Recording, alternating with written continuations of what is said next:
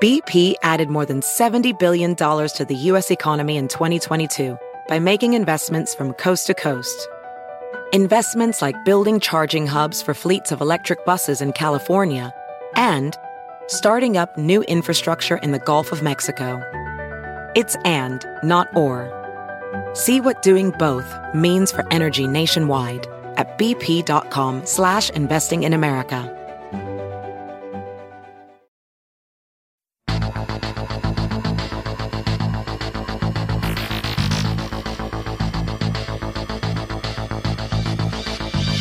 Welcome back to Everyday Einstein's quick and dirty tips for making sense of science. I'm your host, Lee Phelan, and today we're going to finish up our Protein Power series by talking about translation. In part 1 of my Protein Power series, I talked about how RNA works and how it differs from DNA. Then in part 2, we looked at how our cells modify RNA in order to create messenger RNA, or mRNA, a molecule which contains instructions for making proteins. This week, we'll finish up the series by looking at how our cells take those instructions and use them to build the final protein. But first, this episode is brought to you by the audiobook edition of Rogue Code by Mark Russinovich. In this intense thriller, cybersecurity expert Jeff Aiken discovers that the New York Stock Exchange has been hacked, and someone on the inside knows. More on the Rogue Code audiobook and why you should listen in just a moment.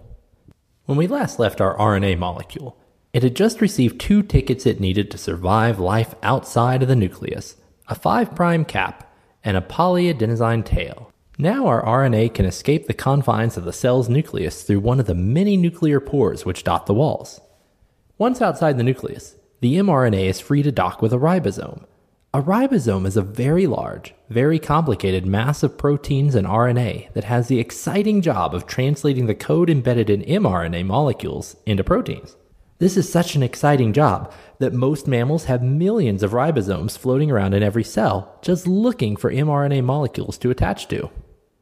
Ribosomes have 2 parts, cleverly called the large subunit and small subunit. They clamp onto the mRNA molecule like 2 halves of a clamshell. Once the ribosome is firmly attached, the actual process of translation can begin. As amazing as ribosomes are, just like any other complicated factory, they can't make anything without regular shipments of raw materials. The raw materials needed for making proteins are amino acids. Every protein in your body is made up of a long string of amino acids stuck together with a special chemical bond called a peptide bond. However, in order to string these amino acids together, the ribosome first needs to find them.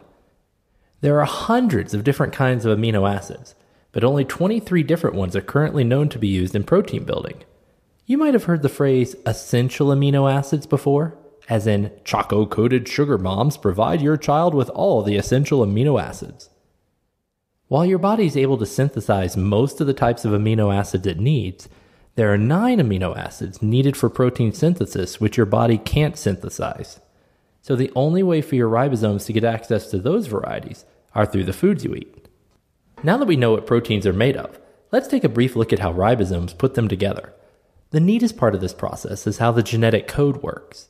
Recall that we said that mRNA is made up of a sequence of nucleotides.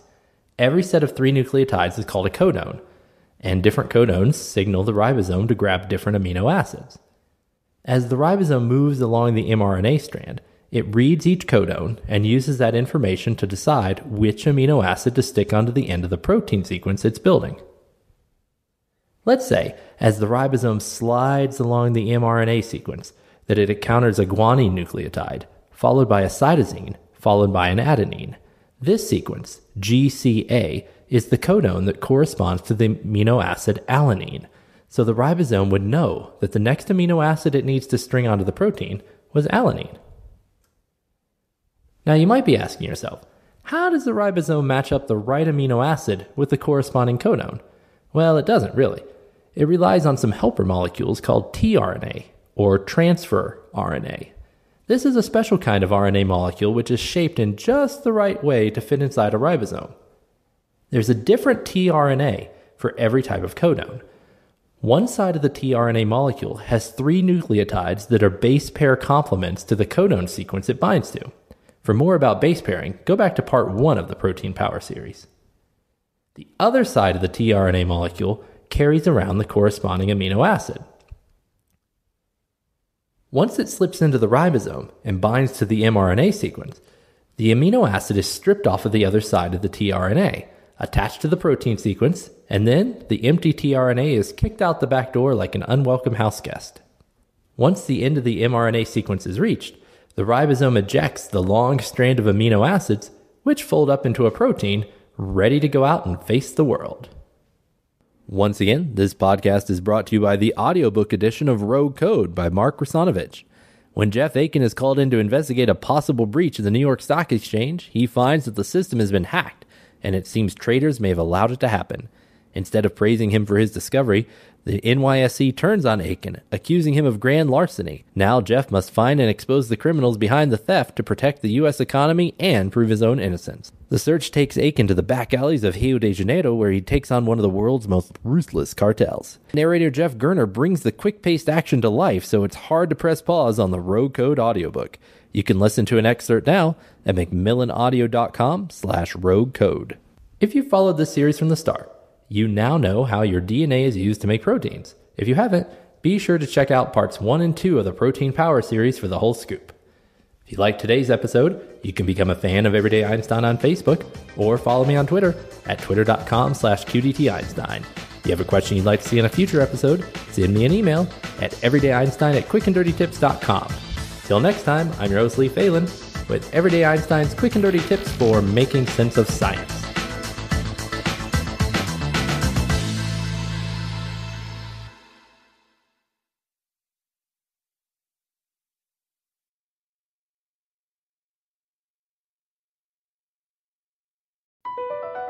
Across America, BP supports more than 275,000 jobs to keep energy flowing. Jobs like updating turbines at one of our Indiana wind farms and producing more oil and gas with fewer operational emissions in the Gulf of Mexico. It's and, not or. See what doing both means for energy nationwide at bp.com/investing in America.